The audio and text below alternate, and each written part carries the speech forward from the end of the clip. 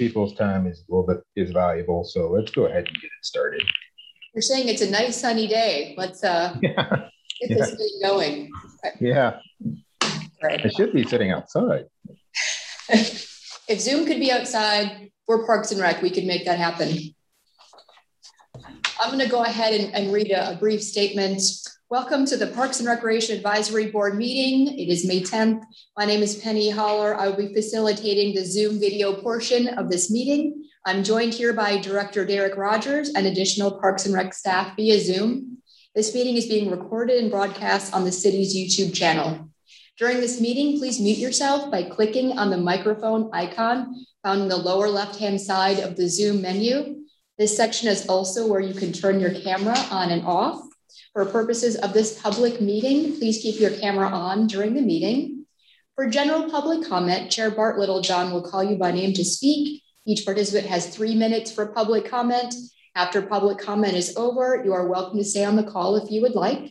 For comment on agenda items, Chair Bart Littlejohn will call you by name after the staff presentation. Each participant has 3 minutes for public comment.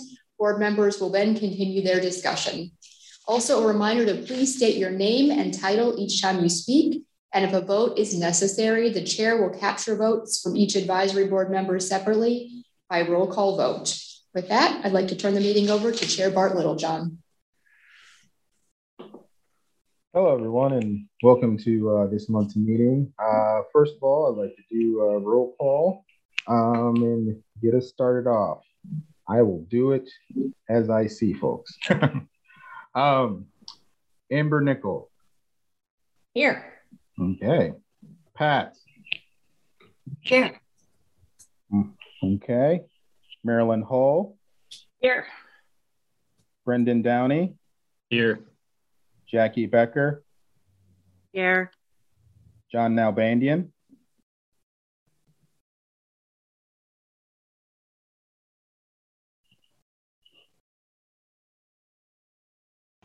Here. Oh. And Bart Littlejohn. I think we had some people drop off there.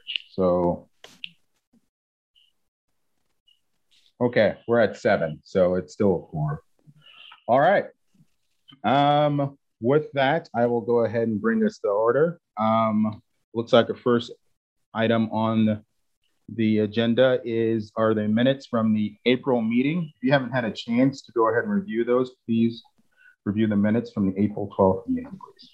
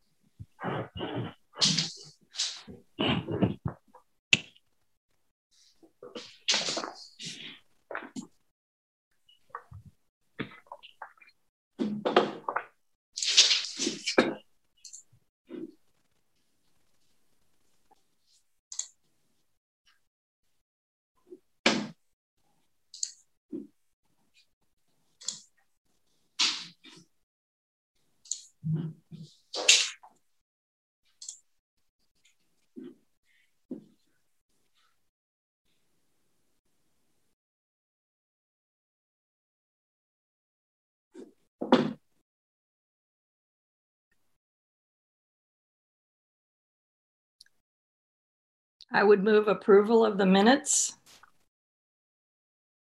Okay, and this is Bart Littlejohn, Chair, and Marilyn Hull with a motion to approve. This is Amber. I second the motion. Okay, and Amber Nickel with the second. Any sort of questions or discussion about the minutes? Seeing none, all those in favor of approving the minutes, please say aye or raise your hand.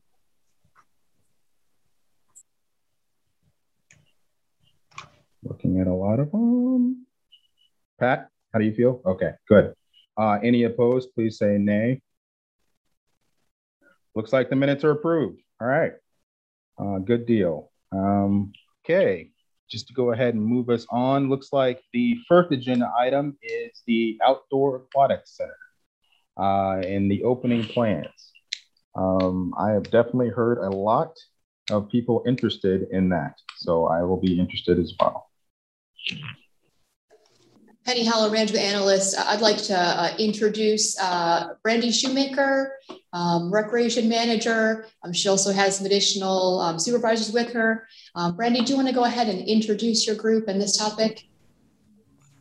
Yes, I sure can. So with me for the meeting tonight, I have Taylor Martin, who is the recreation supervisor at Sports Pavilion Lawrence, as well as Lori Mattis, who is our aquatic supervisor. And I will let Lori go ahead and talk regarding the plans for the indoor and outdoor pool for the summer, and then we'll be able to answer questions as needed. As far as, first off, I want everybody to know that that we want the outdoor pool open this summer. We're not trying to find ways not to open it, but we need to be able to open it safely with enough staff. This year is going to be a challenge just from the aspect of that they're going to be very young and very green staff. And that kind of floats a concern for us safety-wise.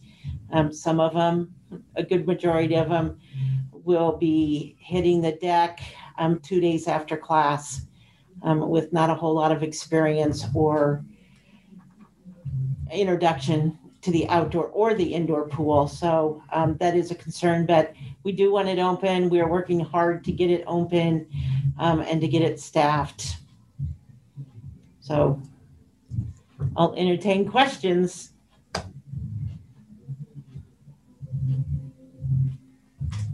Lori, last time I heard there was like 100 positions that you were needing as far as lifeguards. From the paper article, did you get responses after that? We did get some responses at this moment. As of this afternoon at 3 o'clock, we have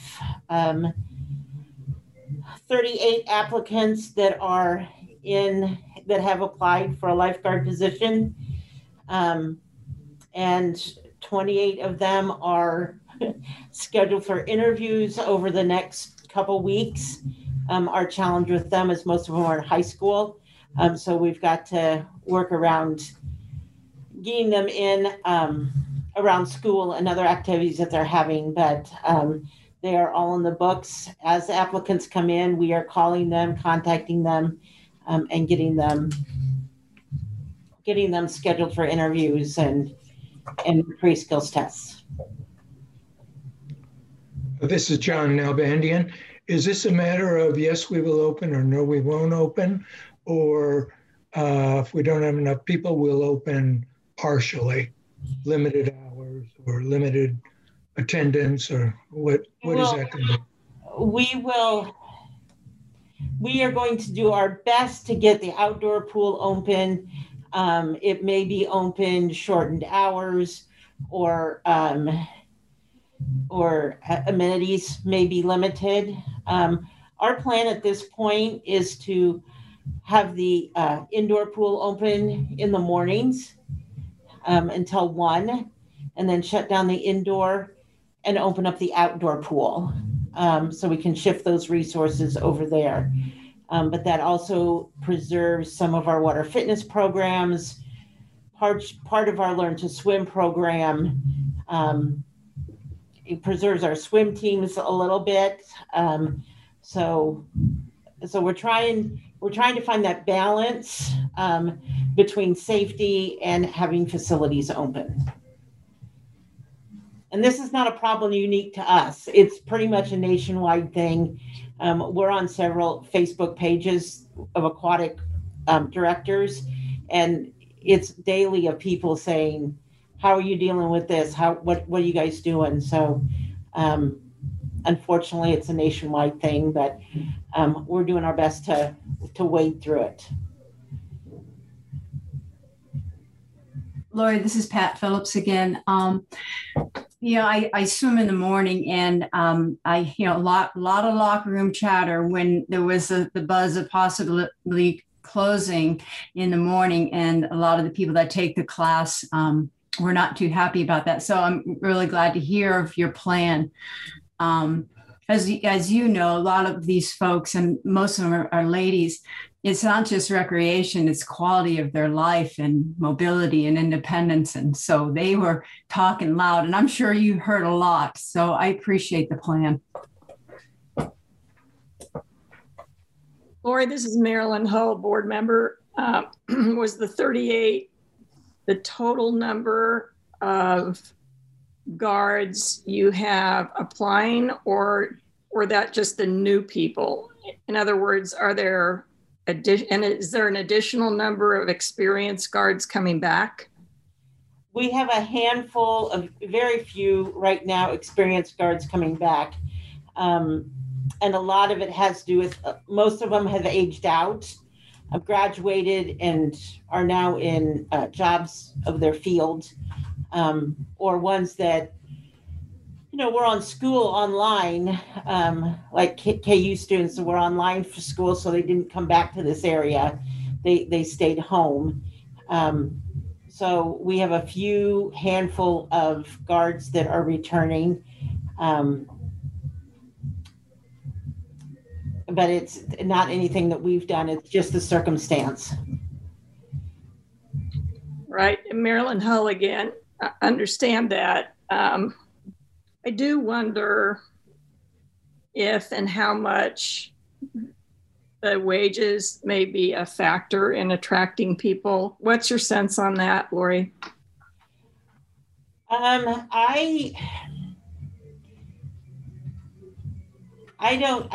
100% think it's the wages. It might be it a little bit, but I don't think it's 100%. We know from experience that after college finals, we'll get an influx of applications.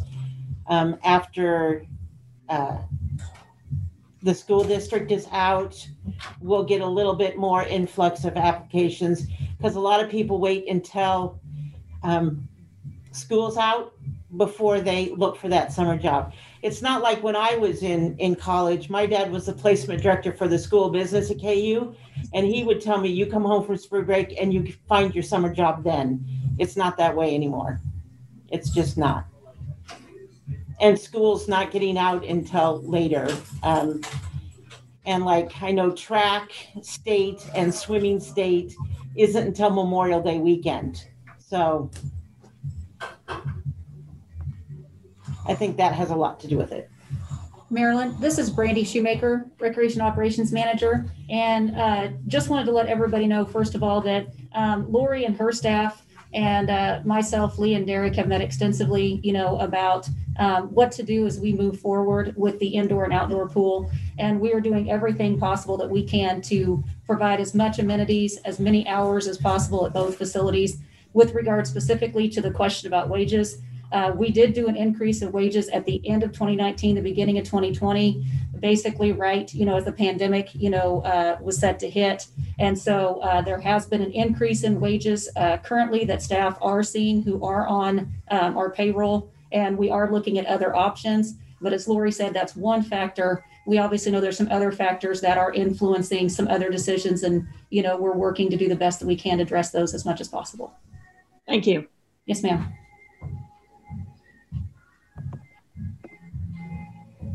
This is Brendan Downey. I just curious, what are some of the recruiting strategies you guys have done other than, I know there was an email that was sent out and there was an announcement in the paper, but what are some of the other things you guys have tried? We've got some banners that are hung both at the indoor pool and at the outdoor pool. Plus there's one on Free State High School's fence around the football stadium. We've sent, about the middle of March, we sent information to the Greek system at KU to have them cultivate in that system. Plus we've got information on Indeed, and it's out there on Facebook, several other social media aspects also. Lori, why don't you let me elaborate a little bit on that? One of the questions we got was, well, were you late in advertising? We've been advertising year round for all our positions. It's not just lifeguards, it's maintenance also. And again, it's nationwide. To the price of, or the wage issue. For example, I see Worlds of Fun's advertising at $15 an hour, and they're having a hard time recruiting. Great Wolf Lodge is at $12 to $15 an hour. They're having a hard time recruiting. There are other organizations within Lawrence that hire lifeguards that are less than we are. And yes, we can adjust wages, and we're reviewing that. To where we advertise, it's been ongoing on external job bulletin boards: Baker, Bethel College, North Newton, Butler Community College, Emporia State, Fort Hays, Friends, K-State, McPherson, Mid-American Nazarene, Newman University, Oral Roberts, Park University, Pittsburgh State, University of Missouri, Kansas City, University of St. Mary's, Washburn University, WSU, Kansas Works, Career Builder, Indeed, Lawrence Journal World, hired Jayhawks. Job bulletins have been sent out to LHS, Free State High School, Bishop Seabury, Eudora, LHS counselors, Free State counselors. Jobs have also been posted on social media platforms: Facebook, Twitter, LinkedIn, and virtual job fairs. A lot of attention's been put out to trying to get people to apply. It's just a really tough market, and it's not just here, it's nationwide. Returning lifeguards can be increased. Yes, there is a bump, and there's some there. One of the problems we had, though, since we didn't open the outdoor pool last year, we didn't have a bunch of people certified that could have come back right out of school. Now we've got to get them through 35 hours of training. So they graduate high school or they get out of high school, and then we're going to put them in the class and then try to get them up to speed. And see if there's anything else. Benefits to all our part-timers. This is more general. All City of Lawrence part-timers, we're offering a 20% discount for fitness classes, things like that. So yeah, it's not a lot, but it's something. But we're trying to be creative with benefits to our part-time staff.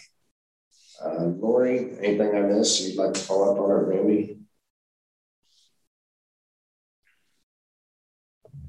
No, I think you hit it all. And the one thing I will say, last year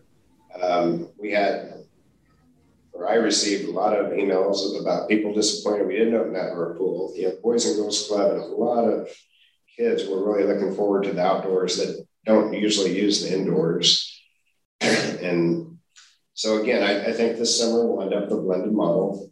Everybody get a little something they want, but they may not get everything they want. So the people in the programs at indoor will have some of their programs, and we'll have swim teams out there, but they may not be fully open to lap swim all day. And the same with outdoor. We'll open up as much as we can. If we can staff the amenities, the slides, diving boards, we'll do everything we can there. So it's probably going to end up a blended system unless we get a lot of lifeguards coming out at the last minute. This is Amber Nickel, board member.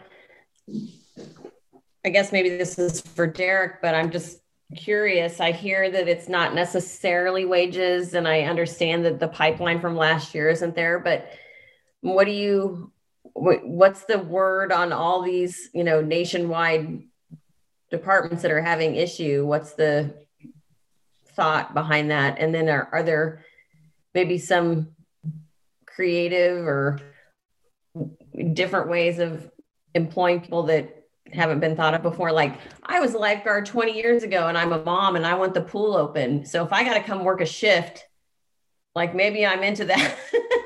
But do I have to go through 35 hours of training? Yeah, it's tough. It's hard to say that wages for a 16-year-old kid is that big of a deal. It's usually the responsibility. I want a job. I want to be a lifeguard. This is something I've thought about since I was a little kid. Could unemployment have something to do for the folks that are older than that aren't in college, not in high school? Maybe. That's been in the news. But the labor market is just not out there. The last jobs report, they were expecting, 1 million jobs, and ended up at 266,000. I don't think we just see the people out in the workforce wanting jobs, and our HR staff is doing everything they can to try to generate leads and applicants. you know, see McDonald's advertising $50, come on in and we'll pay you $50 for filling out an application. You know, we are looking at other creative ways of how do we get people to apply and come in. This is Marilyn Hull, board member. Have you tried hitting up the Masters swimmers or any other group of retirees who might be appropriate candidates? I mean, to me, like, I'm thinking about doing this just as a public service, and I'm wondering if there are other people out there that would consider it if they understood you know, what the situation is and how important it would be after a year of being completely closed to have the swimming pool open for kids. I don't know. And Pat, I don't know if you swim with the Masters group or if you're in any kind of organized group, but I'm wondering if there's been an attempt to reach out to those people who are regular swimmers. Yeah, full disclosure, my daughter was coaching or swimming with the Masters, but she's got an internship this summer, so she has lifeguarded before, I believe. But that's a good thought. I haven't thought of that. So let me get with staff and see what we can't do to see what we might be able to. Maybe we can get some help from the Masters. Some of them have regular jobs, and that's why they usually swim first thing in the morning still. It's a good thought. This is Lori Mattis, aquatic supervisor. Part of that article that was in the paper did talk about older or senior citizens or non-traditional lifeguards, and we've had those before, and we've tried to let people know at the aquatic center that we do have classes set up. So if they do want to apply, we do have classes set up. The classes are free. We've waived that fee, so to try to get some of those more seasoned people, what you want to call them, non-traditional lifeguards. That's always been an option that has been open. Jackie Becker, as a U.S. Masters swimmer, I definitely would say that back in the day, I was never a lifeguard because I spent 6 hours a day training. But what if we looked to maybe triathletes too and looked into that world, or other people who might see a benefit in our community that have some swimming experience? And the other thing I was curious about is, are there any short-term grants out there that we can write? Or again, like you're saying, if you're saying other places are having issues, is there a way that there's any kind of funding that could supplement some of this? Or are there any reduced training ways that someone who has water experience could not have to do the 35 hours or something, you know, ways that it's not as, you know, it's still safe, but maybe you don't have to go through the full training. It's something you could do online for a little bit less for someone who's, say, registered to U.S. Masters or is a triathlete or something like that. Our lifeguard training classes are blended learning. So there is 7 hours of online learning that is done before they come to class. So that does shorten that hours a little bit. Because they come in, there's very little lectures. Most of it is your CPR training, your first aid training, and your in the water training, because they've gotten most of the videos and lectures online.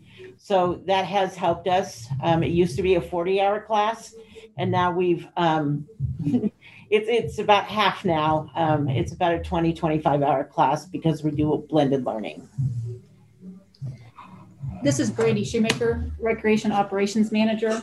And one of the challenges I think that other organizations are seeing is that there are less opportunities for employment for part-time positions because of the fact that there's less applicants, but there's a greater need. And so one of the challenges that we have is that as, you know, more athletes are specializing in sports year-round, then we're seeing, you know, more of the athletes continue to specialize in those areas versus look for part-time employment. And so we're not alone in that area. There's other recreation organizations that are in that same boat.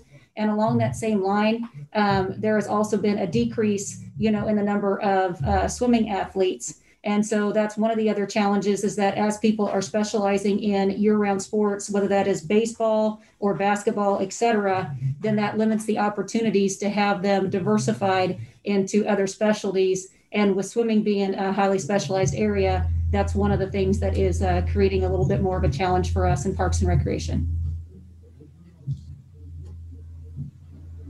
This is Pat Phillips, board member. Lori, when it comes to part-time, is that flexible as far as hours? And what I'm thinking of is the senior group. Because I do triathlons, and I know a lot of people that we haven't been able to compete. And I think that, they could be a good pool that Jackie had mentioned, as well as Marilyn, some of these clubs, but they might not want to do a full schedule just because of where they're at in their life. Is that something that you would be flexible with? We are very flexible with the scheduling. Since we do employ a lot of high school and college students, and I'm just going to go that direction at this point, because they do have other activities. They have schoolwork, they have after school activities or outside activities. So we are very flexible. When they come in for an orientation, we give them an availability sheet and they write down when they're available, and we do our best to stay within those parameters.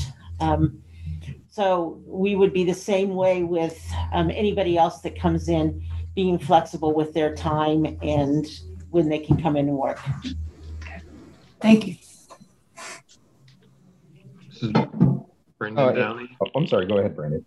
Well, so just one more suggestion. It sounds like you guys have put in a ton of work, so just thank you for doing all of that. I think it could be effective for someone in the Parks and Rec department to go and do like a job fair in the local high schools. So maybe one thing that could put Parks and Rec above another job is that, hey, we're here advertising to you that we think our jobs are more fitting. And so, it could be maintenance, it could be a lifeguard, whatever, but sending someone into Lawrence Free State or Lawrence High and trying to, get emails and phone numbers and then following up, handing out applications. I think, that was effective at KU when we were trying to reach college students to apply for intramural sports. And I think it could be effective for your guys' situation as well. Lori Mattis, aquatic supervisor. The year before, we have a really good relationship with Mr. Graber, the principal at Free State High School, because he sees our relationship with them as kind of a partnership. So we were able to go into Free State High School during their lunch and set up a table and talk to students. Of course, that was a couple of years ago too, before the pandemic. This year we haven't been able to get in because of that. But that is why he let us put our banner on the football stadium, is because of that partnership. Getting into Lawrence High has been a little bit more of a struggle, but I know that our HR, Amy Chavez, has contacted the high schools, and I think she's done some virtual job fairs with the high schools. So we do try to work those angles, yes. This is Amber Nickel, board member. I'm curious, what are the shifts that are the most difficult to staff?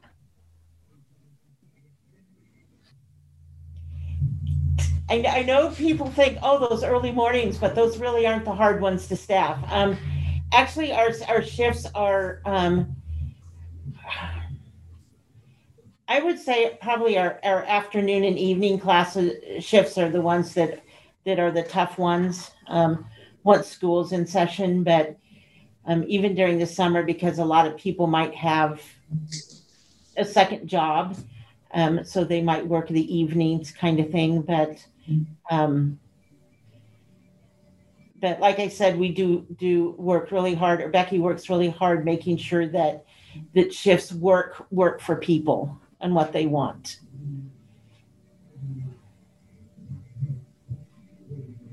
Jackie Becker. So going back to the kind of the population of people who come to the pool on the regular right now, I saw the sign out by the high school, but maybe there's something we could also put in the locker room, because a lot of times you sign in and you just walk straight in and you don't talk or even converse with the person at the counter. And so maybe there could be some posters put up in the bathrooms and the shower areas for the people who are swimmers who might be interested in this. Okay. Other question is, would there be any type of trade-off, where, hey, maybe you do, you do the training, you learn how to do this, and you can get a free pool pass for the year? Could there be some kind of incentivization, maybe that some of the people who come and swim at the pool could get a free class or reduced rate or something if they helped take some shifts for the summer or something? I'll let Brandy do that. This is Brandy, Recreation Operations Manager. That would be something that we would have to explore further with HR and finance, because there are, requirements associated with how much we're allowed to give certain things away for free and the benefits, et cetera. And so, that would need to be followed up on appropriately to make sure that we're following the appropriate guidelines. Thank you. No problem. Thank you. This is Marilyn Hull, board member. I thought that was a great idea, Jackie. And if this is a situation where the advisory board could try to influence the city commission on this, I mean, I really, it's obvious this is a matter of interest to all of us, because we've got these multi-million-dollar facilities, and part of stewarding them is having them open. And it's just really, I totally get staff, all of, the difficulties you're having, but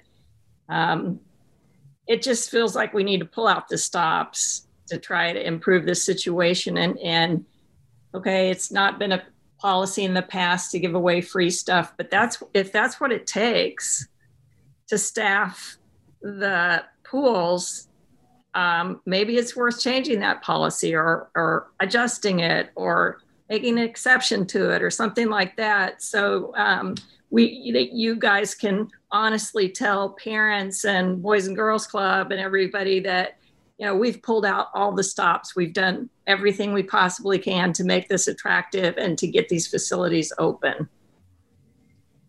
Brandy Shoemaker, Recreation Operations Manager. Certainly, Marilyn, yes, we're doing everything that we can. I know that with regard to, as Derek said earlier, the 20%, that is, the current guidance of what we would be allowed to do. As far as, the free option, like I said, that would need to be explored further, because I do know that there was a situation with free golf at the golf course, and that was something that was not allowed. And so they had to make some changes to how that was done appropriately based on finances and HR's recommendations. So, certainly, we will do what is appropriate within our power to be able to do, while making sure that we follow the guidance of the rest of the city departments too. Well, it's given what everybody else apart Little John chair has to say about this. This is only a microcosm of, because all of us are hearing a lot more than we're letting you know. So this is something that is floating around the city, and people are very, very concerned / interested about it. So I would agree with the whole group that whatever we can do to make this available as soon as we can safely, it would behoove us to go ahead and do that. Brandy Shoemaker, Recreation Operations Manager. Bart, I agree. Anything that you guys can do to help spread the word and encourage people to apply, for these positions as lifeguards would be fantastic. Lori and her staff are going to do everything they can to get it staffed safely and to make sure we have as many hours open as possible. But certainly, just helping to spread the word, encouraging people to apply would be wonderful. And we will certainly follow up accordingly and do our best to get them trained.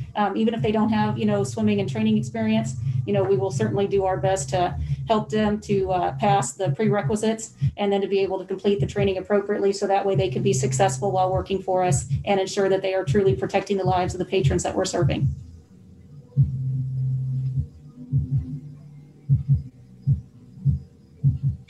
Thank you for that. Like Marilyn said, we understand the predicament you guys are in, the tough situation you guys are in. And we just want to make sure that we do everything we can. So and it sounds like we're willing to help out on our end as well. So hopefully this can just be an overall team effort. Hopefully we can have some great results on this. So thank you. Does anybody else have anything else to add to the conversation? Val Renault, board member. It seems that we often talk about what our role is, you know, as advisory board members. So while we see that the staff is trying to do everything they can within the constraints they have, is this a time when we need to say something to the city commission or to the city manager, you know, just to put ourselves on record? Our minutes are on record, but, you know, do we need to make some kind of statement of support, you know, or something that I like Marilyn's phrase, pulling out all the stops, considering incentives as well as whatever else may go into training qualifications, you know, obviously still to keep people safe. So if that made sense. This is John Nalbandian. We have to be very careful about that because, you know, it's the whole issue of favoritism and leading to graft and corruption and all of those kinds of things. And that's why those policies, practices, state laws are in place. So we have to be careful about what we're advocating for. Penny Holler, management analyst. I'd like to add on, some of this is a little out of our control if we're talking specifically items that might be taxable to employees. So some of that is set at a federal IRS level. But what I'm hearing the board say is we want to look for every flexibility we can find. If that's a city policy and that's something we can influence, those are the things that I'm hearing from board members you'd like us to look at. I believe so. This is Bart Littlejohn, Chair. Derek Rogers, Parks Recreation. I will let you know, I think I've had probably 15 emails I sent to every city commissioner, the city manager, most of our staff in response to the concerns about the possibility of the worst case scenario of closing the indoor aquatic center to open the outdoor pool. Have not heard any concerns about opening that outdoor pool from the Boys and Girls Clubs or anybody else. It's one of those things, if you think your amenity is going to be open, you're not going to complain unless it's not open. But I can share out some of those responses, which may help the advisory board answer the questions that you get. And it's a lot of things we've discussed tonight that I can share out in writing, just don't reply all.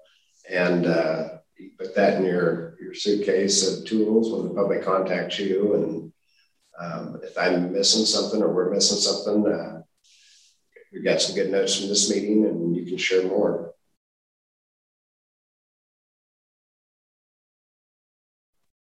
Thank you, Derek. Bart Littlejohn, Chair. That would help greatly because, like I said, it's I just know from my perspective, if I'm getting a lot of traffic on this, I'm pretty sure the rest of us are. Okay.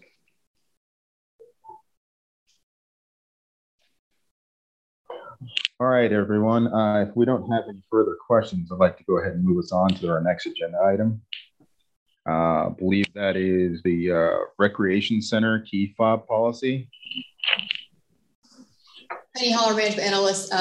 Let me go ahead and, Brandy, if it's okay with you, I will screen share the policy that was attached to the agenda. And then I'll have Brandy speak further to this. Yes, that'd be good, Penny. Thank you.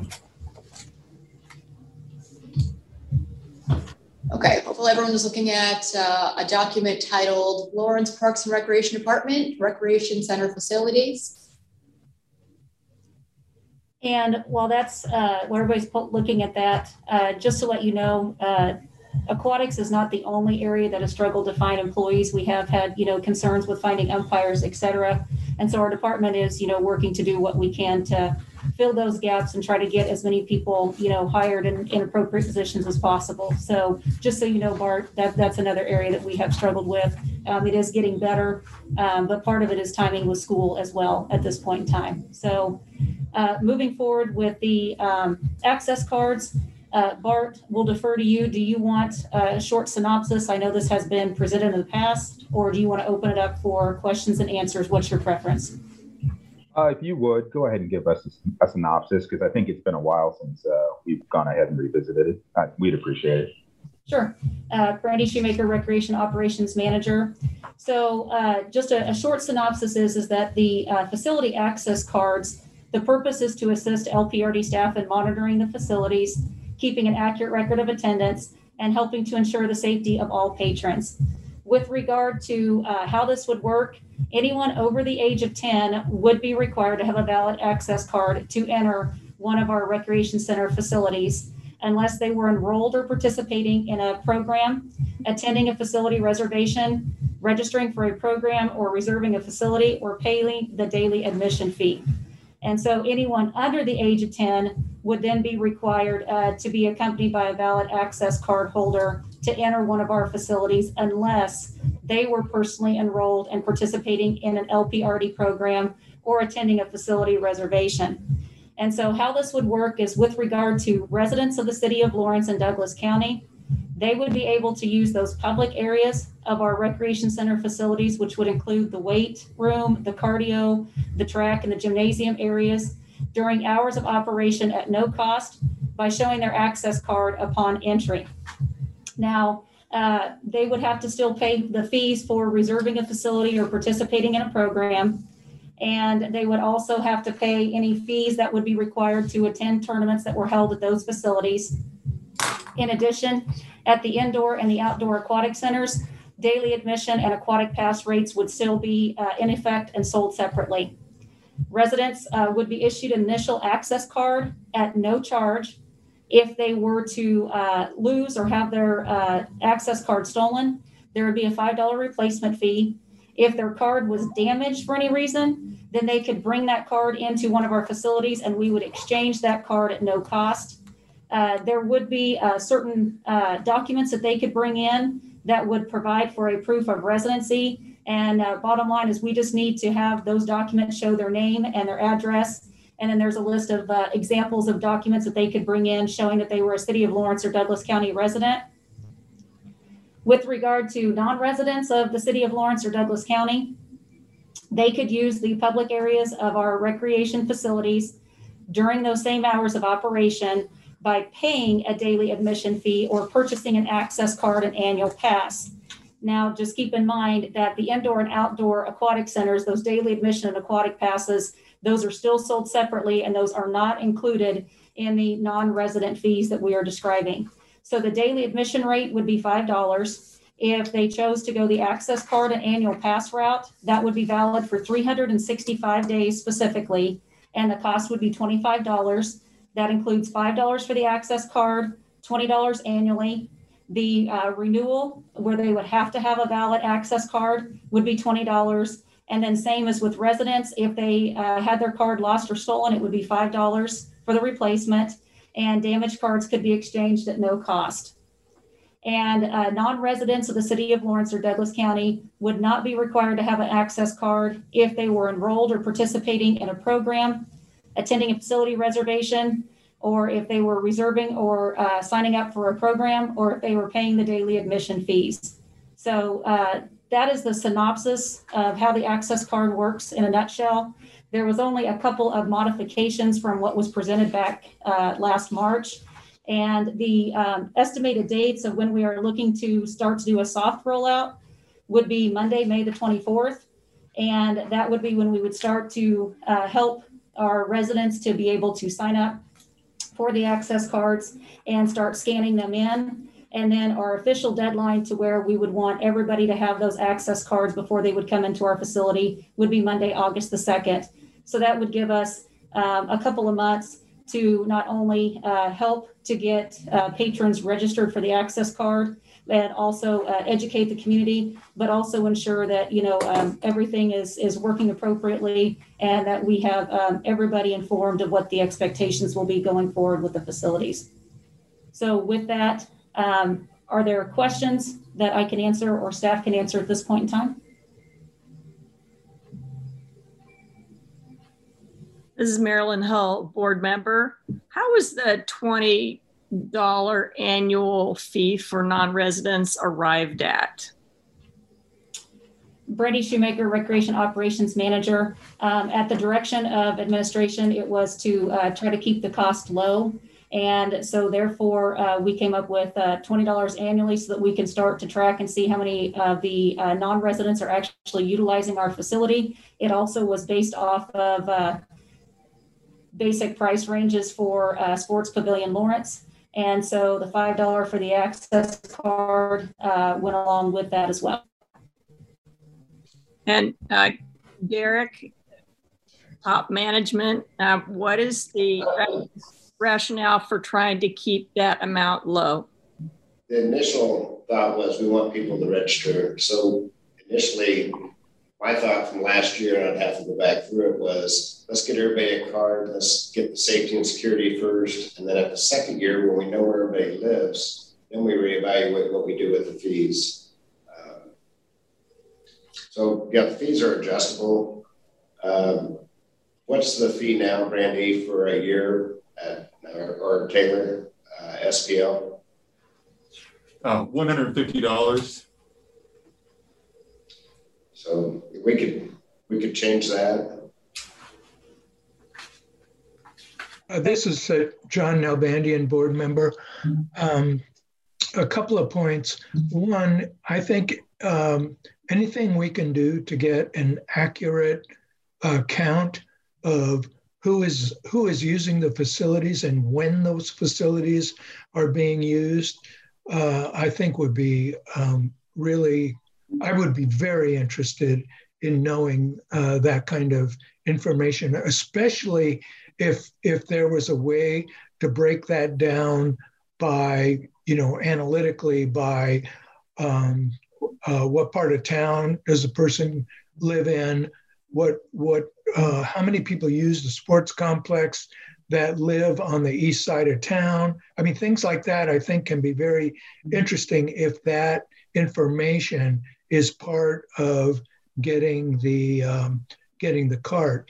In addition, I have a friend who has been my age, who's been working out for forever and who's lived not only all over the country, but he's lived in Mexico and some other places as well.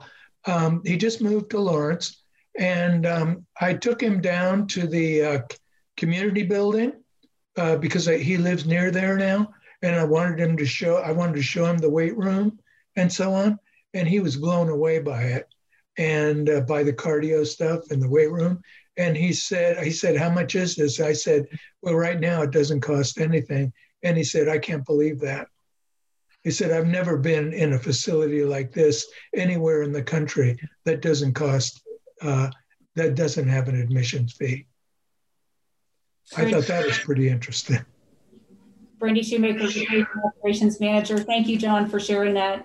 Certainly, we've done a lot of work to improve the amenities that we have at our facilities. And I think that the staff are very proud of what we've been able to do and the amenities that we're able to offer. And they are definitely well received by community members as well as those who visit from out of town. Yes, to your statement, we are planning to track that information in order to provide better metrics and statistics that will provide for better reporting and analysis of who specifically is using our facility. And then Marilyn, as Derek said, that information would then be utilized to help us as we go forward with setting not only those costs, but also we do have some individuals who currently use, for instance, some of the smaller rec centers just to play pickleball, and are not there on a continual basis, more for like a drop-in situation. And so that also keeps that access card pass at an affordable rate for those individuals as well.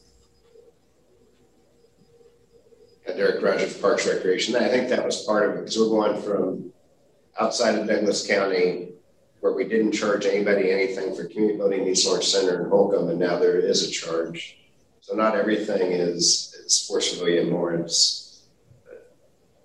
We're open to hearing suggestions. I think the big thing is let's get the data accurate and start tracking some of the metrics. This is Marilyn Hull again. I guess my 2 cents for what it's worth is that I think that's too low. There's a high cost to the taxpayers to providing these facilities. People who don't live in our county are not paying taxes to support these facilities. And $5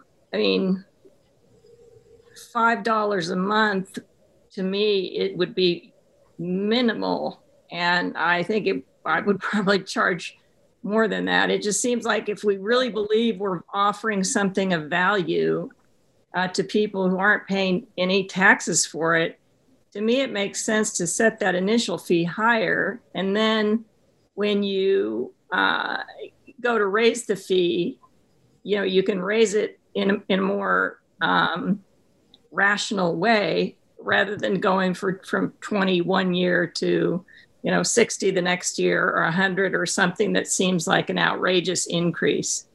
I just wanted to throw that out there.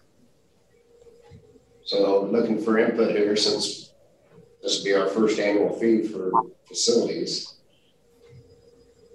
Amber Nickel, board member, I agree with Marilyn. I would say that I would probably tier it though for youth and have like a youth price, even between that 10 to 18. For outside of county? Yes. Okay. And then what are the thoughts about the sports pavilion in Lawrence was at $150 annually? What are your thoughts on that? Or should we be closer to that mark or further away?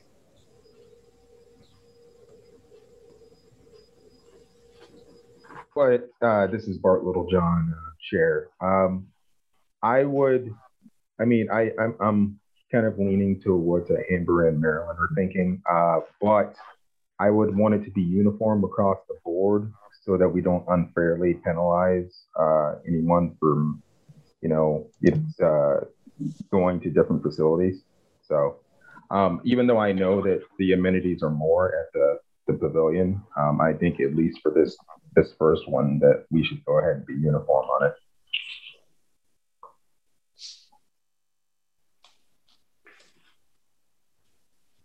Well, that's why Derek Rogers Parks Recreation, that's why it says draft on it. So we're open to suggestions.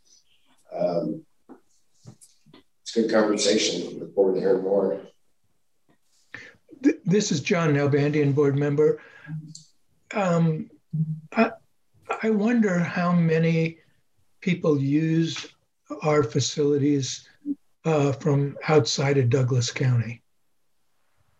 I mean, it can't be that many, can it? Derek Rogers, Director of Parks Recreation. If you look at if we were dead center of Douglas County, it'd be a different story. But we're pretty close to the Perry Lecompton, Tonganoxie, and some of the folks that are not too far away from us that probably don't have facilities. So thus we are the rec center that they come to. And that's probably Sports Pavilion more or something.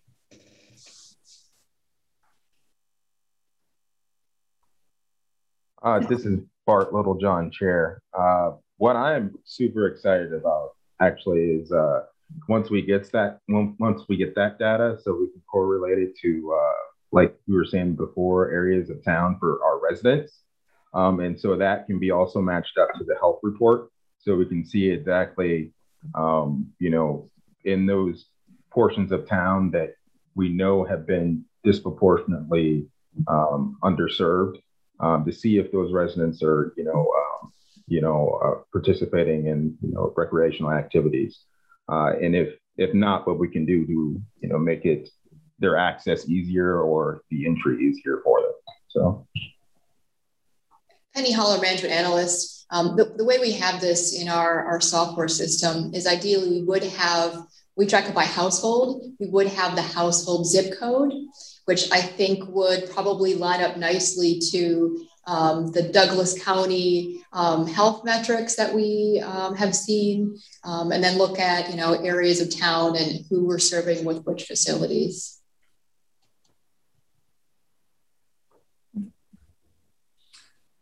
Brandy, I'm sorry, this is John Nalbandian, board member.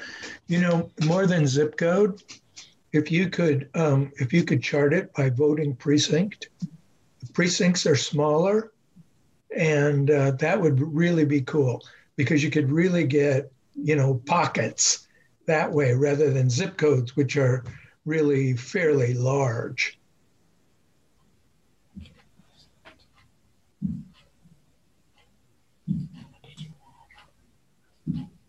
This is Pat Phillips, board member. I just wanted to go back to the discussion about fees for people that live outside of Douglas County.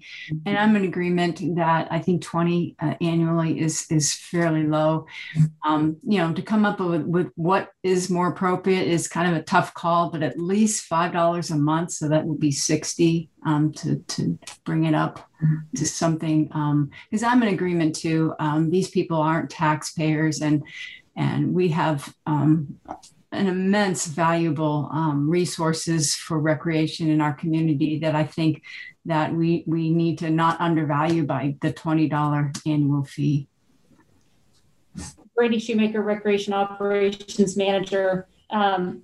In talking with Lori Madison with Taylor Martin, if we were to adjust that to $60 annually, then basically that would work well with what we have with the past situation at the indoor and outdoor aquatic centers, respectfully. And also in talking with Taylor and comparing what we know of who's coming in the sports pavilion as well as the other facilities, most of them are adults. Or 16, 18-year-olds and above who are in either playing pickup basketball or who are in playing pickleball. So this would certainly hit that target age group. We're not seeing at this juncture a lot of non-Douglas County, non-City of Lawrence residents who are under the age of 16 coming into those facilities for these purposes unless they're a part of a reservation or a program. But again, that would be something that with these access cards, we would be able to track better.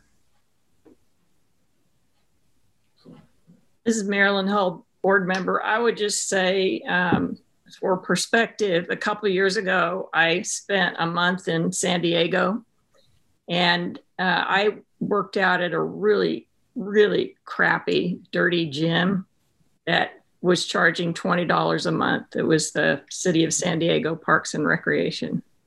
So that's just for perspective. That would be, $240 a year to use a really crappy facility. Yeah, Derek Rogers, Director for Park and Recreation. If the current fee for out of county is $150 at Sports Pavilion Lawrence, so any objections we make at $150, which that's probably the facility that's being used by most of the folks outside of Douglas County, and just stay with that and then adjust from there, whether up or down after the first year. Brandy Shoemaker, Recreation Operations Manager. Derek, I know when we discussed that as a staff, there was concerns about the charging that same rate for the other facilities, and thought since the number was small to start lower, and then depending on the number of people who are actually using the facilities and to work up from there. But we'll certainly defer to whatever you and the board would have us to do as a staff.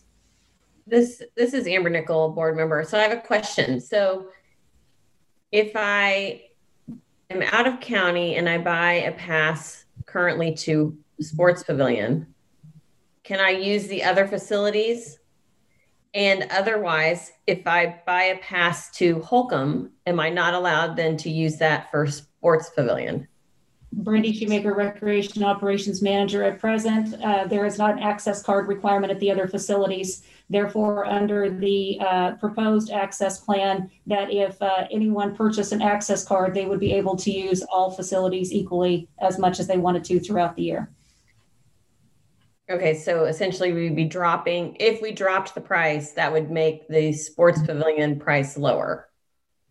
Correct. And either correct me if I'm wrong, but we have very few that are paying the $150 annually at the Sports Pavilion. Correct. Majority of the time, Taylor Martin, majority of the time it's going to be your day passes for people working out during tournaments and stuff like that. Brandy Shoemaker, Recreation Operations Manager. That's where the daily admission fee of $5 comes into play. And that's more of what they're seeing at SPL currently.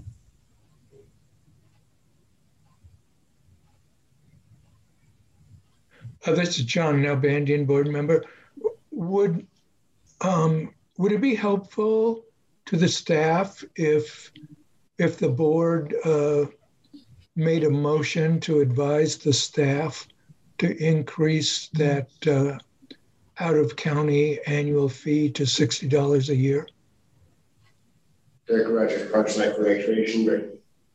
Yes, that would be very nice to have some thoughts. Okay, Marilyn, you kind of push this. Do you want to make the motion? I'm happy to do that as long as I'm clear on this question of differential pricing between SPL and the other rec centers. Are we setting this annual pass at $60 for all facilities or not? All facilities. Okay. I would move that the board advise the city to increase the annual pass price for out-of-county residents to $60 per year. Okay. Bart Littlejohn Chair, there's a motion out there by Marilyn Hull to increase the annual fee for out-of-county residents who attend our sports facilities to $60 a year. Is there a second? This is Pat Phillips, board member. I second. Okay. Pat Phillips with a second. And is there any further discussion or questions? Hearing or seeing none, I'll just do a sound vote on this. All those in favor of approving the motion, please say aye. And any opposed, please say nay. So all those in favor, please say aye. Aye. Aye. Aye. Any opposed, please say nay. Okay, looks like our motion passes. Does that help you guys out? Derek Rogers, Parks Recreation. Yes, appreciate it. Thank you. Brandy Shoemaker, Recreation Operations Manager. Thank you, Bart. Do you have any other questions for myself or the staff regarding the policy or procedures going forward? Let me go ahead and put that out to everyone.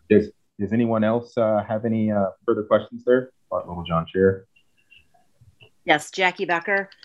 In regards to our houseless population, do we work with them if they don't have an ID or they're working on their ID or they're staying at the shelter and working to be residents here? Or do we have flexibility with that in terms of people who are in our community currently and hoping to stay here long term? Brandy Shoemaker, Recreation Operations Manager. Yes, we will be working with the shelter as well as other organizations to make sure that they have access appropriately to the facilities. Appreciate that. Thanks. You're welcome. Thank you.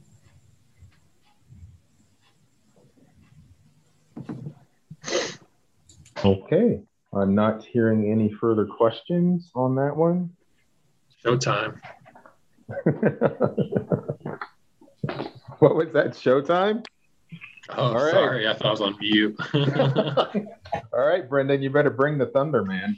Okay. I'm bringing it. Naming policy. Oh, boy.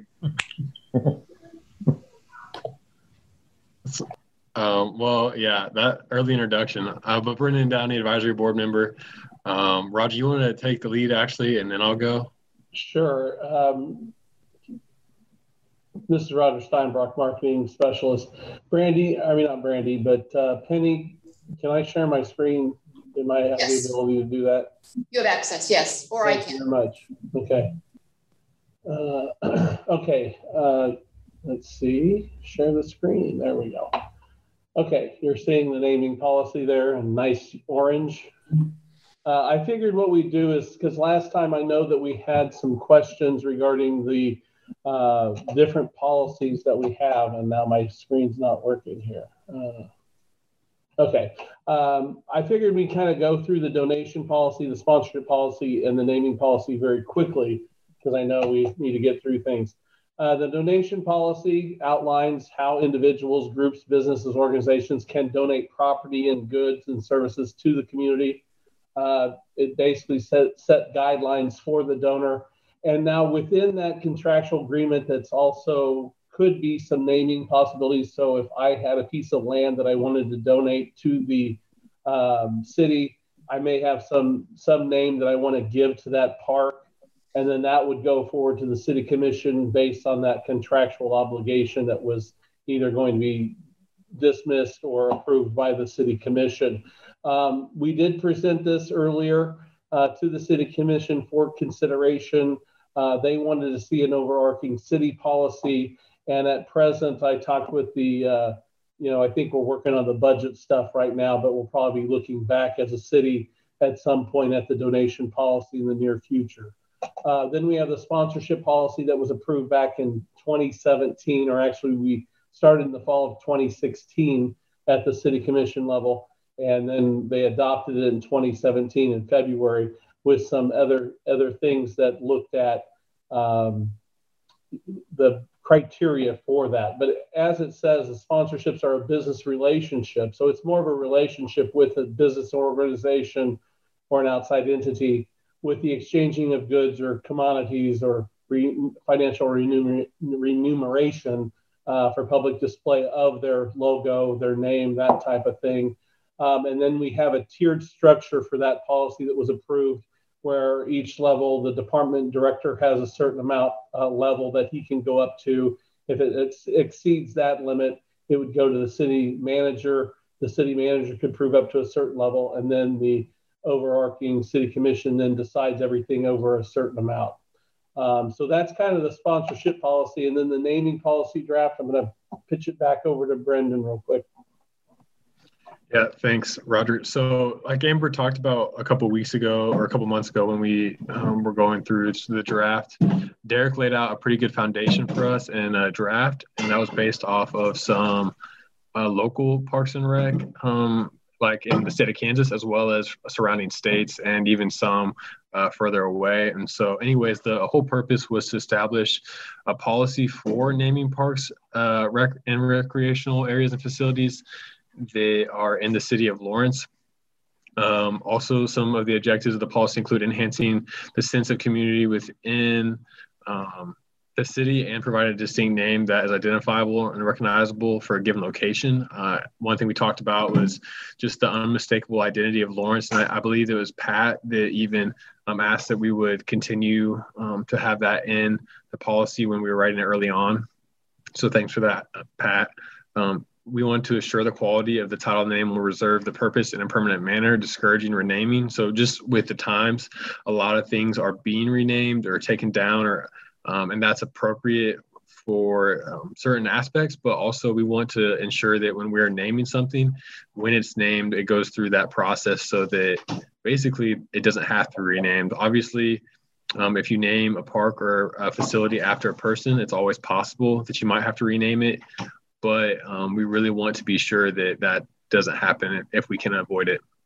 And then parks will be referred to as a park number to avoid a park name arbitrarily being given. So, for instance, if there's a park by the new, I know that we've talked, there's a park trying to be opened by the new police station. So we wouldn't want it to become Police Station Park. So hopefully it would be given a number. That way it won't just become like Police Station Park, if that makes sense.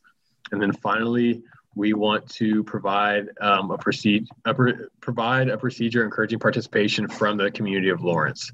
So that is kind of all the things we talked about, and this draft includes those.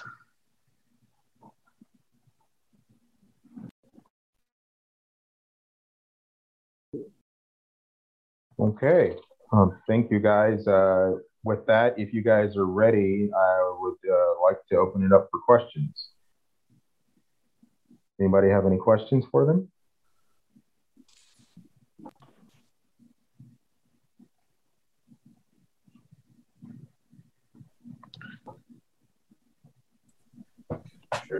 This is Pat, board member. Is there going to be a committee that when a park is to be decided on a name, is there going to be a committee that goes through all this process with that new park naming? Yeah, thanks, Pat. This is Brendan. Roger, can you just pull up the policy and then I can just kind of go through that really quick? Would that be okay? Roger, I have it ready. Okay. Go ahead, Penny, if you would.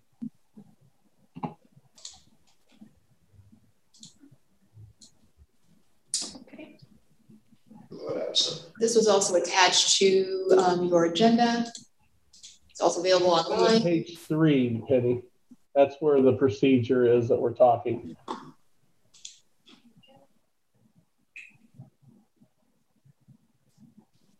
Brendan, did you want me to speak to it at all, or? Yeah, go ahead. That's fine. Roger Steinbrock, marketing specialist. The way that it's set up, Pat, is it kind of allows for committee, and that's up to the discretion of the director.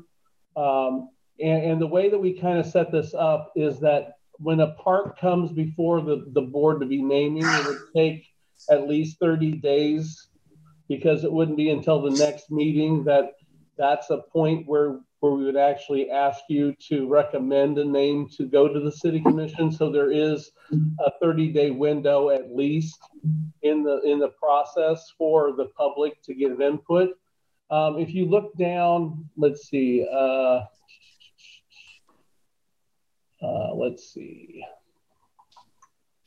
And I'm sorry, I should have read this over and had some earmarks by some of this stuff. If you go at that first bullet point, each park, it does say a subcommittee of the Parks and Recreation Advisory Board may be convened at the Parks and Recreation Director's direction to explore, develop, and or review suggested names for parks, recreational areas, or facilities purchased or acquired by the city. Committees could also include members of a neighborhood association or neighborhoods of the park, land, or facility when a neighborhood association is not active. I mean, so basically we're looking at other opportunities to bring people in from the community, whether it be a neighborhood association or those people that surround that park or that facility, that they would have input into the process as well. You know, I always think of public process as a good thing. So I honestly think the director probably would want to have committees for these types of things to actually vet names and vet processes. In this regard, this would be for like a piece of land. The way that I look at this is that if the city purchases a piece of land and it's just there as Brendan mentioned, and I think it was Amber that found this in some other place that we put in there where they gave it Parkland number 1 or 2B or whatever you want to call it. And then that numbered lot would then become a name process. And at some point, the city wants to basically develop the park. That's where the committee would kind of be formed, looking at where it is within the city, then going to the neighborhood association and maybe getting a small group of people so that you don't have the full board invested in the project, but a subcommittee of the board to kind of do some of that work and vetting of names and really coming up with the process that you would want. Because some parks are going to be bigger than others. There's going to be pocket parks, neighborhood parks, regional parks that you may have that may require some bigger, more in-depth naming process that the board would want to do.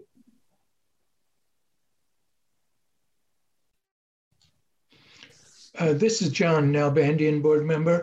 I looked at what you sent us, Roger, and I had kind of a puzzling thought myself, which is we're very used to seeing public recreation facilities like arenas having a private sponsor. That's in the name and so on. I'm thinking like at that park, you referred to the park by the police station. I mean, would we entertain or actually seek out a naming opportunity, a sponsorship naming opportunity for a private business for a park? Have we thought about that? I would probably defer to Derek in that regard, but I believe we have never looked in that direction. It could be a possibility that we would do that. I know we have in the past with the sports pavilion. That's the one that we really used as that benchmark. And I know from the changeover in commissions that we had, the philosophy kind of changed. But Derek, I'll leave that answer for you. Derek Rogers, Director of Parks Recreation. That's not something that I really thought about. And like Roger was mentioning, usually think about a facility.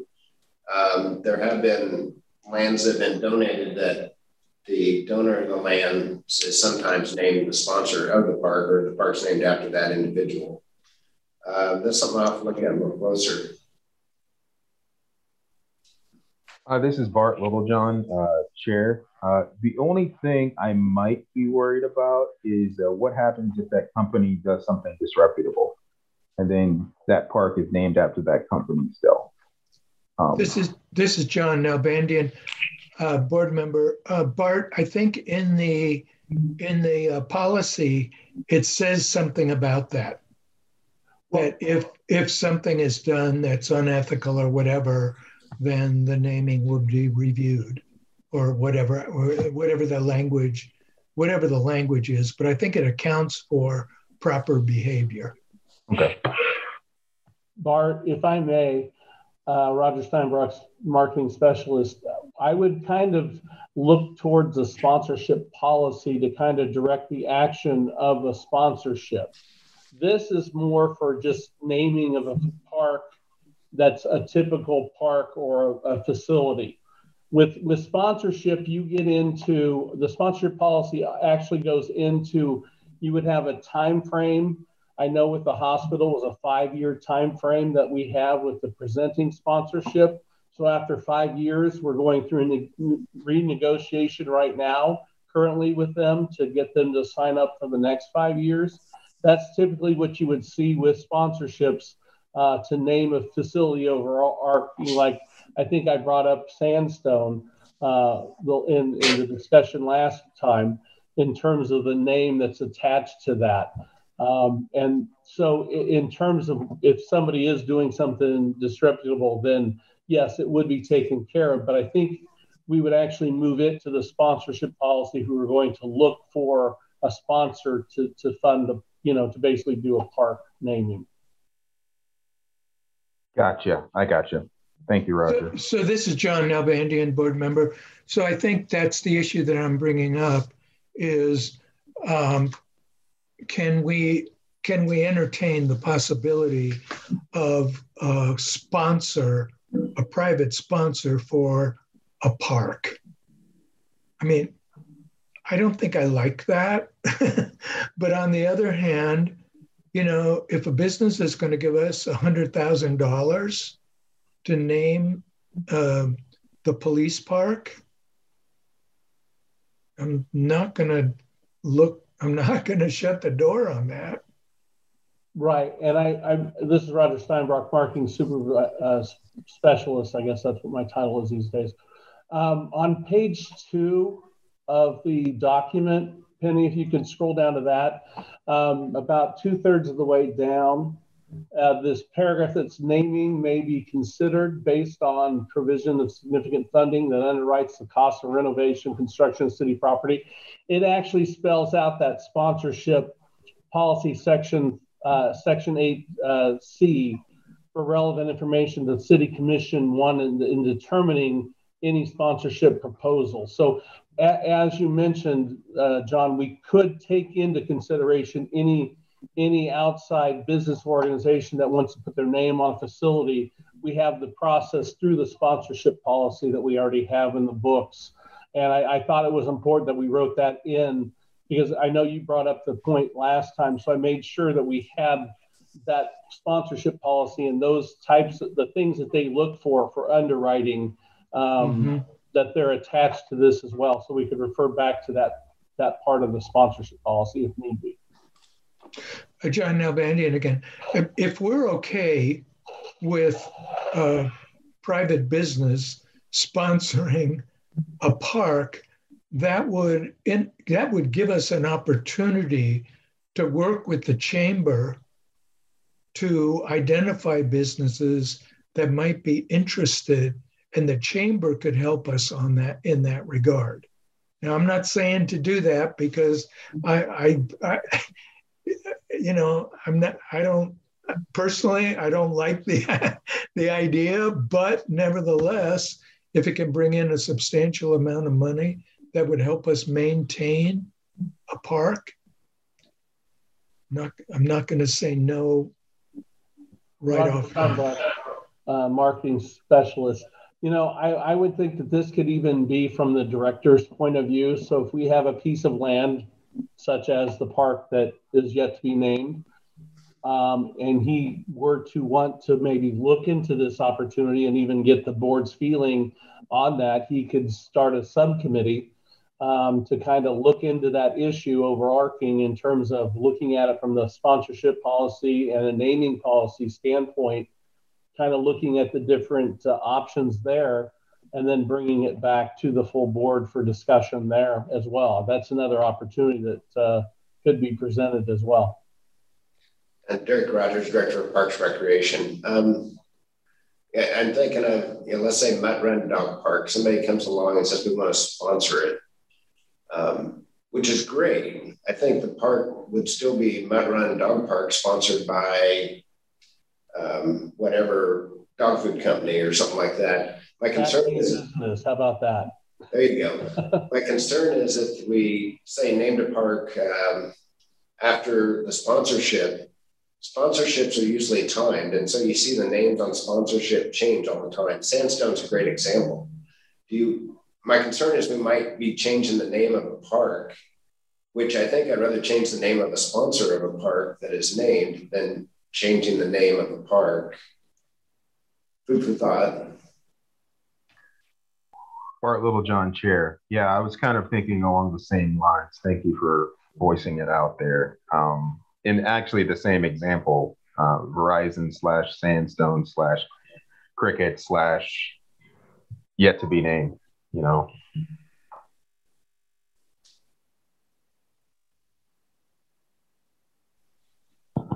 But also, Bart Littlejohn, Chair, regarding the overall document itself, do we have any problems with it? Like just how it, I think it's great that it funnels it from a subcommittee to the greater Parks and Rec Advisory Board than to the City Commission. So, but does anybody have any questions about the document itself as well? Val Renault, board member. I don't really have a question. I just want to say this helped Roger since I have been on the sponsorship committee, and we have gone around and around with some definitions to see the three categories. And so that makes things more clear for me. And I agree with what Derek said about the parks. It's, thinking about the parks that we have now, none of them is really named for anything commercial, so I think that it's good that you built that sponsorship option in there. So thank you for doing that.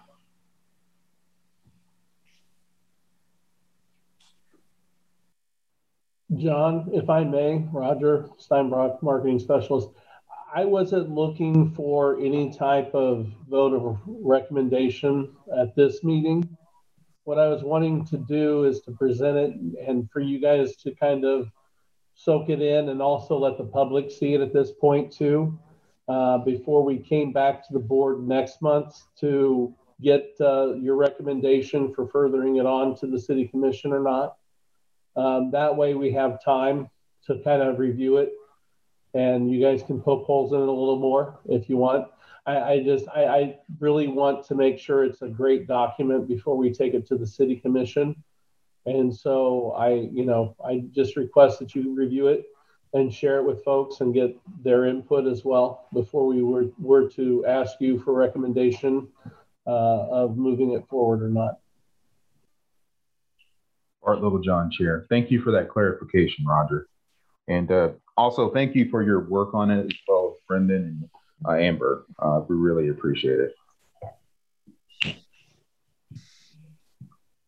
Okay, guys, looks like we have some homework. If you can, go ahead and spread the word about naming rights. Yeah, I just have a question. This is Val Renault. Is the not to be called police park process underway yet? Because the police building's done, so I don't know when the work. What's the status of that?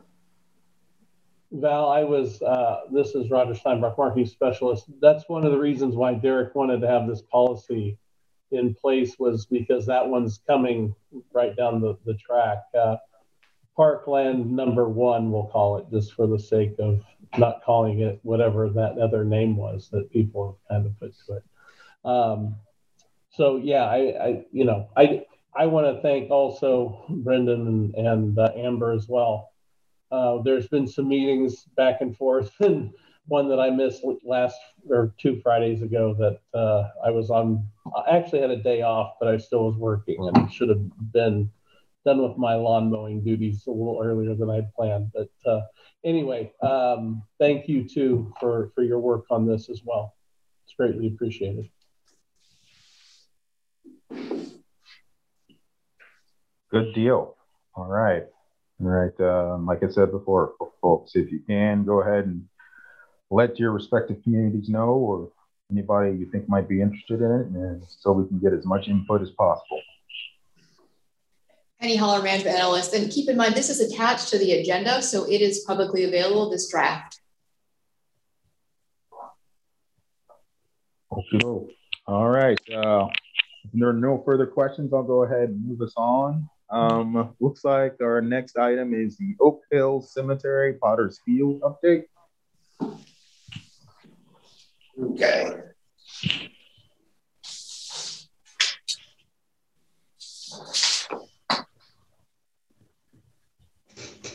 Doug Rogers, Director of Parks and Recreation. Thought I had my sheet with me. I talked to the cemetery staff a little bit this morning. Potter's Field, I think you are aware that the city clerk's office found an old map that showed the relative positions of where the graves are in the Potter's Field, but we don't know exactly where they are. Some community members, Carrie Altenburn is one of them, at the Friends of Oak Hill, and the KU Geological Survey are working to use a ground penetrating radar to help identify more accurately where those graves are in Potter's Field. So we've got a general idea, for example, where the 3 lynching victims are. So that is of interest to a lot of folks right now. And this should be able to identify exactly where those graves are located based on the maps that we do have available. Signage out of Potter's Field. We're meeting with Lynn Zollner Thursday. Who's had a lot of inputs on, we'd like to do some signage of more about Potter's Field, who's buried there, and some of that. And so we're getting input on what type of signage and where that will be located, things like that. So that's been the big things right now. I know there's a group for Memorial Day that's going out, and I believe they're having a memorial service for the 3 individuals that were victims of the lynching Memorial Day. I think that's going to be big out there. I know Friends of Oak Hill is going to be big out there on Memorial Day weekend. So continuing to do a lot of prep for Memorial Day. Staff's been working to make sure that the grounds look well, and continue to just keep working the process. Are there questions about Potter's Field? Welcome to the messaging service. You have 5 new voice messages and 1 saved. This is Bart Littlejohn. I don't think that was me, but somebody should probably get that. I just wanted to ask, so was there any further information about that group going out regarding lynching victims on Memorial Day? Just for my own personal edification. What time it would be and things of that sort? I will find the information. I'll forward it out to the board, and the normal stuff. Just don't reply all. If you want to reply back individually, if you have questions, I'll get that out. Thank you, Derek. Appreciate it.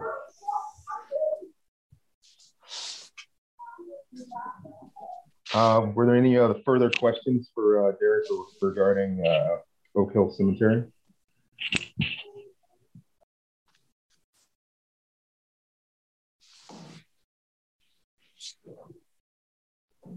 All right. Thank you for the update, Derek. Appreciate it. Thank you. All right. I'll move us to our next item, concerns or items of interest for the board. I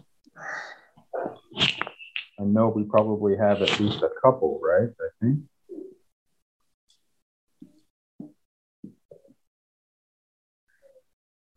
Val? Yeah, I just had a question for Derek and Mark, I guess. Since the City Commission axed that project to put 27, through the Mutt Run, will any of those other improvements be made, like adding washing stations or maybe even a restroom? Turning off now. Greg Rogers, Parks and Rec. It sounds like somebody's voicing their opinion about Mutt Run. I'll let Mark talk a little bit about Mutt Run because there are some improvements going on, but he can give you a better picture. Yeah, Mark Hecker, Assistant Director of Parks and Rec. I thought I was going to sit here the whole meeting and not say anything. Kind of feeling left out. So there was just a press release sent out just Friday and today talking about trail improvements. So we're going to work on those hopefully this week. So we're going to create a loop around the park. We've submitted a CIP project for, I think it's 2023 to do $150,000 improvement out there. So that would be a restroom and an improvement to parking. So we're still got it in the cycle. We can't really use the money that was dedicated towards that 27th Street project because of the funding source for it. So, but, you know, I think we want to continue to look at the ways to improve the dog park.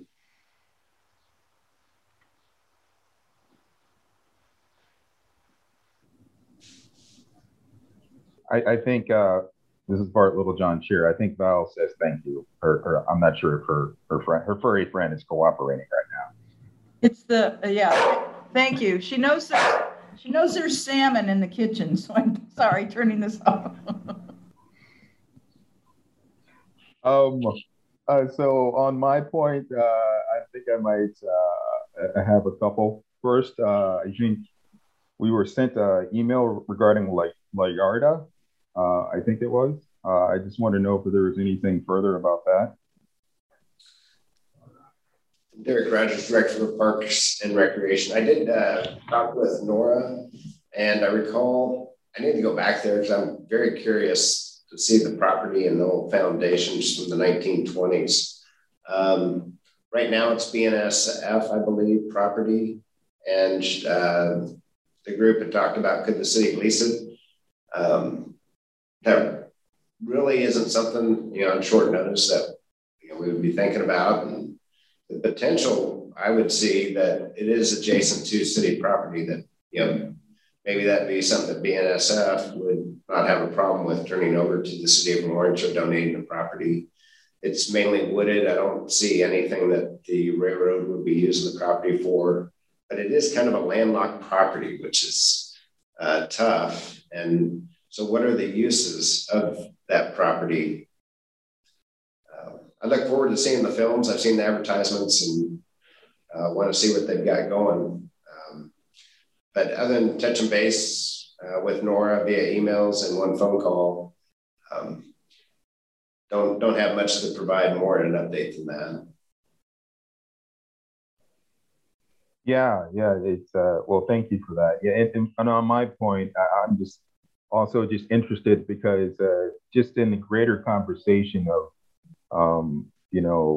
pockets of neighborhoods and cultural significance for people of color in this town, I think that would be pretty cool if we could find some way to bring that to light, like we're doing with Robinson Park, and then also with the bridge with the lynching victims and other aspects of this town. So I think anything we can do to go ahead and shine that light on folks is a good thing. Great. And I had another thing regarding Sandra Shaw. So I know in the work with the Crisis Center, they were doing some work on that, and they did some work on the culvert. But there is, I believe, the drainage on it like goes into Sandra Shaw. Had you guys noticed that? Like when it rains really heavily, it kind of floods down in there.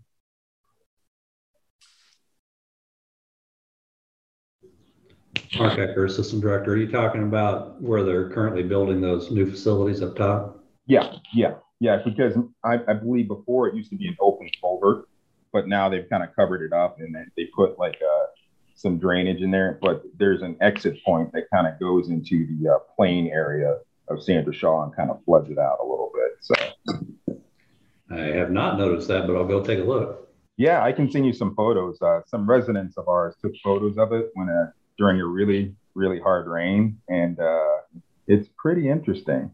So, but I if you guys didn't know, I thought I'd bring it to your attention. Yeah, I appreciate that. Send me whatever you have. We'll go take a look. Okay.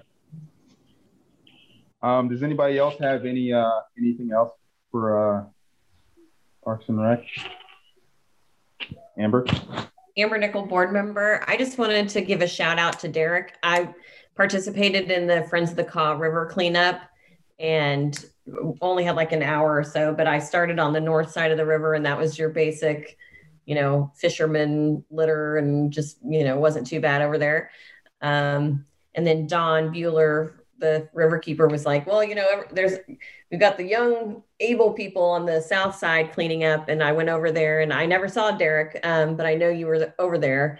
And I'll just say that I was shocked at truly how bad the trash situation is over there. But I appreciated you being out there and having a presence and representing Parks and Rec on that day. So thank you. And it was very impressive turnout for our community. So we should be proud of that. Thanks, Amber. Derek Rogers, Parks and Recreation. The volunteers that have done cleanups have just been phenomenal this year. That was Earth Day with Don Bueller, Friends of the Kaw.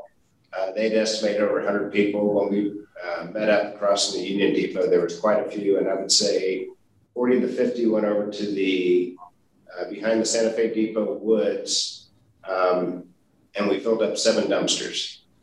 That tells you how much stuff came out. Those woods looked really good behind Santa Fe. I didn't see the North Horn, the other side of the river, but I was very impressed with how much they were able to get done. Yeah, it was impressive across the board. So proud moment for us to get that cleaned up. This is Marilyn Hull, board member. Is there any thought to preventing the accumulation of trash by providing trash bags, dumpsters, or some other means for the campers to dispose of trash? Derek Rogers, Parks Recreation. We do. One of the things we're running up against is the city of Lawrence is running out of roll-off dumpsters, and then it's access to a dumpster. So Bertram Park is a place that's been requested.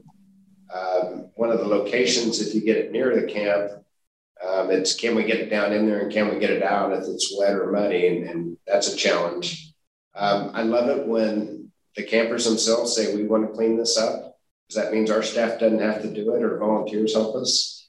So we are always open to helping them help us. Some people are very good about doing that and they want to help, and other people that they don't, they won't. Until we kind of push the issue and say we're going to be out here cleaning up tomorrow, and then they'll want a little more time. But yes, I think that's great. We do have a dumpster behind the Santa Fe Depot towards the center. Restrooms are another commodity that are usually requested. They had clothes. It's just a challenge. I think Mark's reaching for his cursor. Yeah, Mark Hecker, Assistant Director. And one of the problems with the open dumpsters is they become open dumpsters for just anyone who wants to clean out the garage. So we saw that at Bertram Park. We had one there with the intent of cleaning up homeless camps. And basically it came with mattresses and chairs and things that pretty sure didn't come out of the woods. So that's a little bit of a technical problem that we deal with anytime we have a dumpster that becomes open invitation for anyone who wants to clean their garage out. So, and one more point, Val, I did look up the CIP plan we put together for the dog park. It's in 2022. It's $175,000 to install modern restrooms and improve parking at the dog park.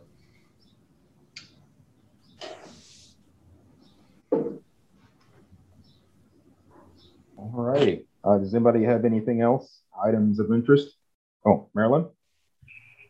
This is Marilyn Hull, board member. Mark, can you give us an update on the construction of the extension of the Burroughs Creek Trail? I thought that was supposed to happen early spring, and at least the last time I went by, I didn't see anything. What's going on with that? Yeah, Mark Hecker, Assistant Director of Parks and Rec. Yeah, we're snagged on one easement down on 29th Street. So the KDOT will not let us bid it unless we have all easement procured, basically. So what we've done is asked the design engineers to design around that property. They basically just didn't want to give us the easement across. So that's the only thing holding up. I'm hoping we're going to get it out to bid here in May. So we're still looking at a summer construction, but it's definitely behind schedule. I was hoping we would be starting construction by now. So it's, I think, the summer project still, and that'll go from 29th Street, that little gap, and then from 11th Street up to 8th Street. So that'll be that phase. And we have two other projects that are working also. So we have the one over from Peterson Park past the Hallmark underneath the Turnpike entrance and over to Michigan. So that's one that we're currently designing. And then the one that'll be in the future from Michigan over to Sanders Shaw Park. So we're making nice progress. Thank you, Mark.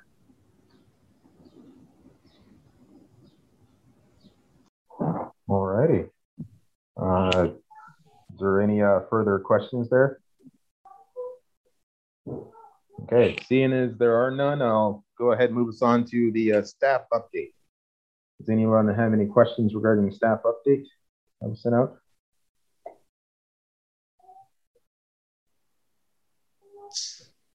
All right, I'm hearing radio silence. Derek Rogers, Parks and Recreation. Mark does have some updated photos. I think share those from the Bertram Park row house shelter, but they're looking really cool. And so I think you really ought to see those and do justice to seeing the concrete pad. Mark, it's photo time. Okay. You're challenging my go find that, Derek. Okay, I'm sorry. We can talk amongst ourselves until Mark's able to find those photos.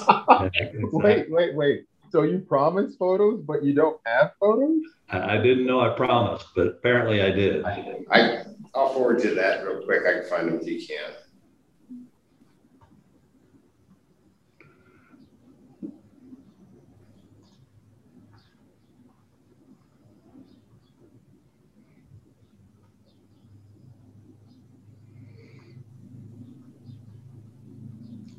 It's too much pressure. I can't find it.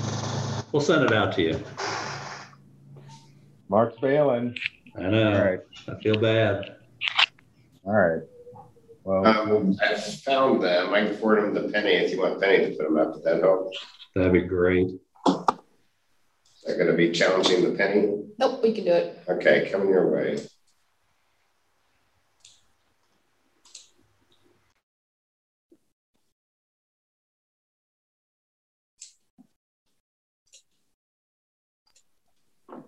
This is Val Renault. While we're waiting, well, you did send a couple of pictures of the concrete base. That's right. And I did see kids using the stage down at South Park tonight. So it's getting used. Yeah, Mark Hecker, Parks and Rec. Yeah, the stage has been kind of fun to watch, and it's kind of after school programming in the evenings. So it's kind of been fun to see that activity over there. I haven't actually seen the performances. I heard they got pretty good crowds for them. Jackie Becker, I can hear it from at my house, and it sounds awesome. So I'm hoping it's good crowds because it sounds like good crowds. And Derek Rogers, Parks Recreation, looking at it from the river, the white that you see is for the protection or the true shade, whereas the red and blue on top is really prominent when you see it from crossing the river on the bridge.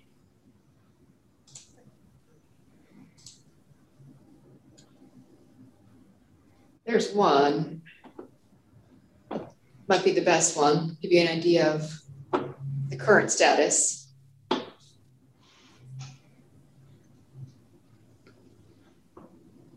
Mark Hecker, Assistant Director. So the idea is, you see the shelter structure itself. We're working on a pretty extensive landscape plan that'll lay in some rock walls out in front of it.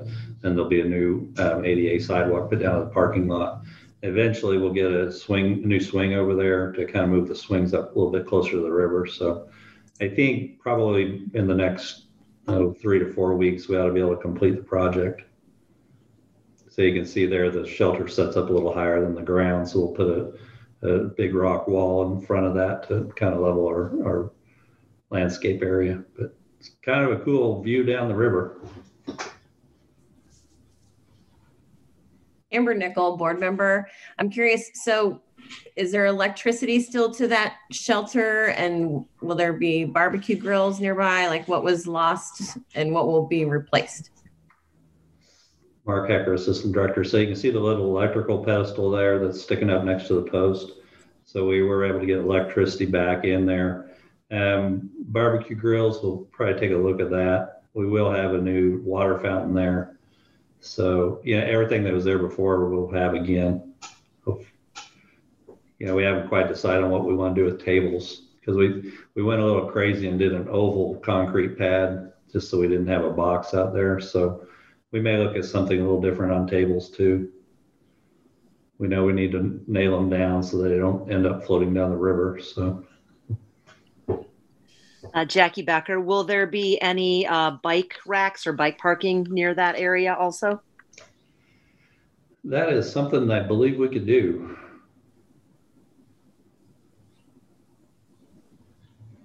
Bart Littlejohn, Chair.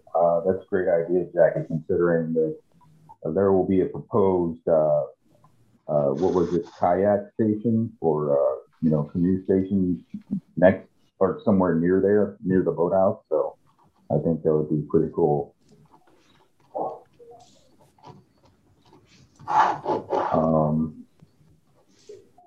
Yeah, and on a side note, I'd like to comment that, so this is what happens when you give Mark free reign. Okay. Mark Hecker, I would have probably put a purple if I had whole free reign, but. Whoa, dude, no, we're close. No. Parks and Recreation, I was biting my tongue, but he said it first. So we talked about all different colors, but we thought about, KU's Roadhouse. So. Since we're close to the KU boathouse, I thought we ought to stick with the little more traditional Lawrence. This is Marilyn Hull. Is that kind of watertight with all those different panels? Like if you had an event and it was rainy, would you stay dry under there? Mark Hecker, Assistant Director, you would stay drier than being outside the shelter, but it's not, if you look straight up, it's not a watertight canopy. So, it's more of a shade structure than it is a shelter from rain. The sails are supposed to hold up to 100-mile-an-hour wind, so hopefully we don't test that or we'll have cottonwoods laying all over the place.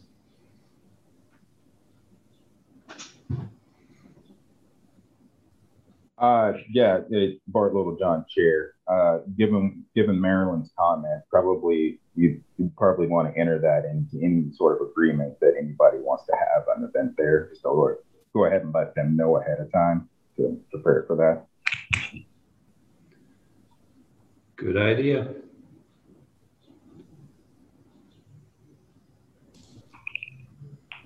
All right. Does anybody else have anything regarding the staff update? John Nalbandian. I just have a general comment, which is that when you look at citizen surveys about satisfaction with city services, Parks and Rec is always so high. We need to take advantage of that. And I think people would be very interested in the kinds of having like 3-minute videos on the landscaping of this park. A 3-minute video on this is what we're anticipating in this roundabout. A 3-minute video on this is the new shelter. This is what we're anticipating. These are the pros and cons. It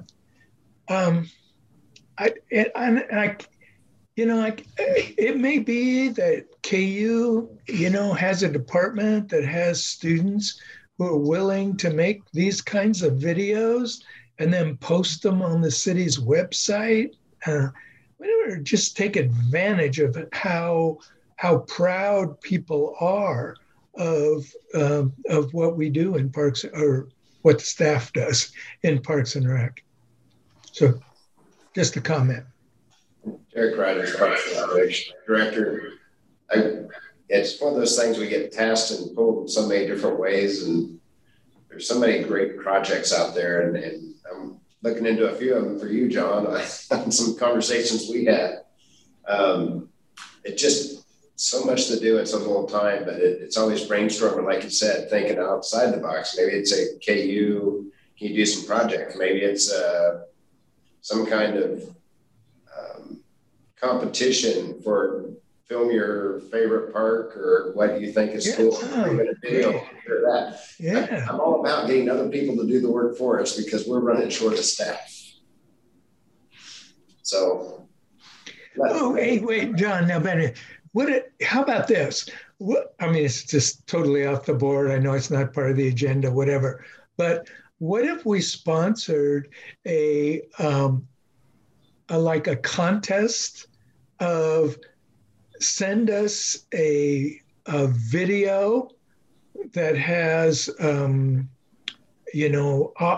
audio video of your favorite park and why it's your favorite park, and 3-minute video of your favorite park with narration. I would love to see what people come up with. I'm sorry, I think about those kinds of things. I know, off the board.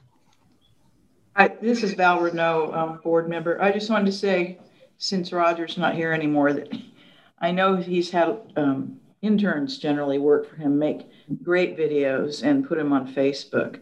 I think the contest idea is really fun, but there is a lot of staff time that then, has to go into sorting those and stuff. But I just wanted to give Roger a shout out for the stuff that he does. And a lot of it does depend on interns who probably come from KU most of the time.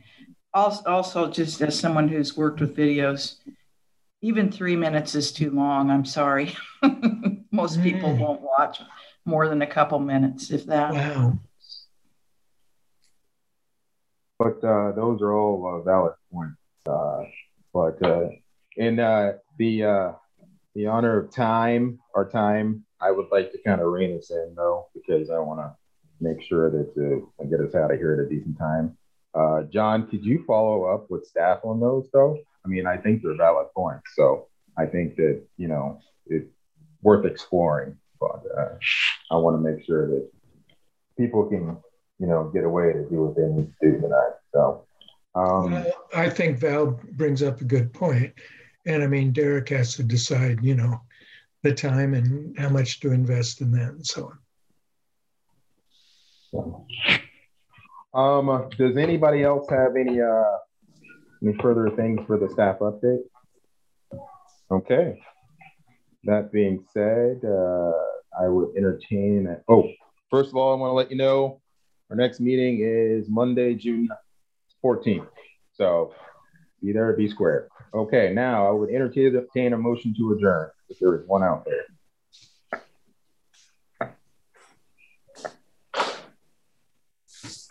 Let's all adjourn. I will make a motion to adjourn. Amber, I'm sorry. Amber Nickel. I'll second the motion, John Nalbandian. John Nalbandian with the second. Seeing as there probably isn't any discussion or questions, all those in favor, please say aye. Aye. Aye. Any opposed? There are no nays, and your chair is slap happy. All right, I think we're done. Bye. Bye, everyone. Bye, guys. Thanks, everyone.